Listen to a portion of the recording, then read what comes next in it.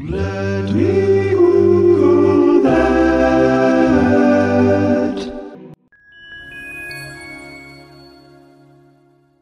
This one is a reach, but is the direct result of a deep dive into Wikipedia articles in which the word mother prominently appears, but not necessarily in the context you would expect. So before we launch in, I gotta supply some background terms that you'll need to know, starting with Drosophila, which if you're a bio student, you probably already know is the fancy scientific name for those little fruit flies that annoy the shit out of me, but are one of the most well-researched critters in the world, especially where genetics are concerned, as they are one of the most frequently used model organisms in developmental biology. So go fruit flies, of which in the genus Drosophila there are over 1,500 species. In studying fruit flies and using them to model biological processes, we've made a lot of important discoveries about the regulation of cell development and basically what proteins are responsible for doing what within those processes. There is a particular set known as SMADS or SMADs, which are transcription factors that are very important to cell growth and development. SMADs is kind of a portmanteau of the two gene families they're studied in. One of them is Caenorhabditis elegans SMA, which is small worm type, and this would be a nematode, and Drosophila mothers against decapentoplegic.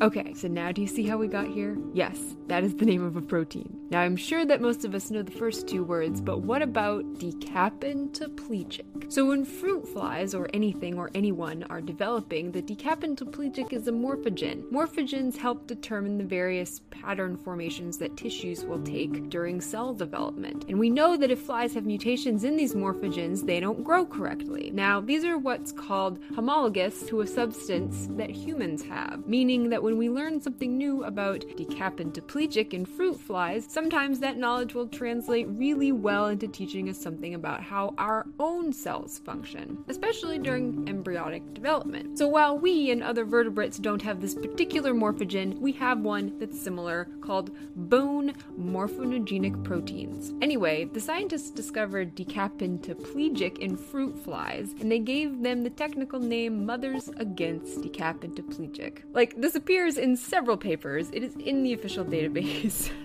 And there are several iterations depending on what homolog number they are. So you could have Mothers Against Decapentoplegic homolog 2 and so on. So the reason they were named this, and if you don't think that scientists get cheeky when they're naming shit in the lab, read a few research abstracts once in a while. Scientists are a pretty clever bunch, and this kind of proves it. So it turned out that in 1995 they discovered that a mutation in the mother's gene would cause the decapentoplegic to be repressed in a developing embryo, and this was a very important discovery to have made. So when the mom mutation in decapentoplegic was discovered, they named it Mothers Against Decapentoplegic, and that made sense in terms of giving a nod to current culture, because at the time there was a well-known, and there still are several that take off this, but Mothers Against Drunk Driving was a non-profit organization, and since then it spiraled out into like Mothers Against X, Mothers Against XYZ, a whole bunch of different things. So it was also then part of a much broader tradition or practice in gene research specifically to give stuff weird names. But they do this in according with different naming conventions that are kind of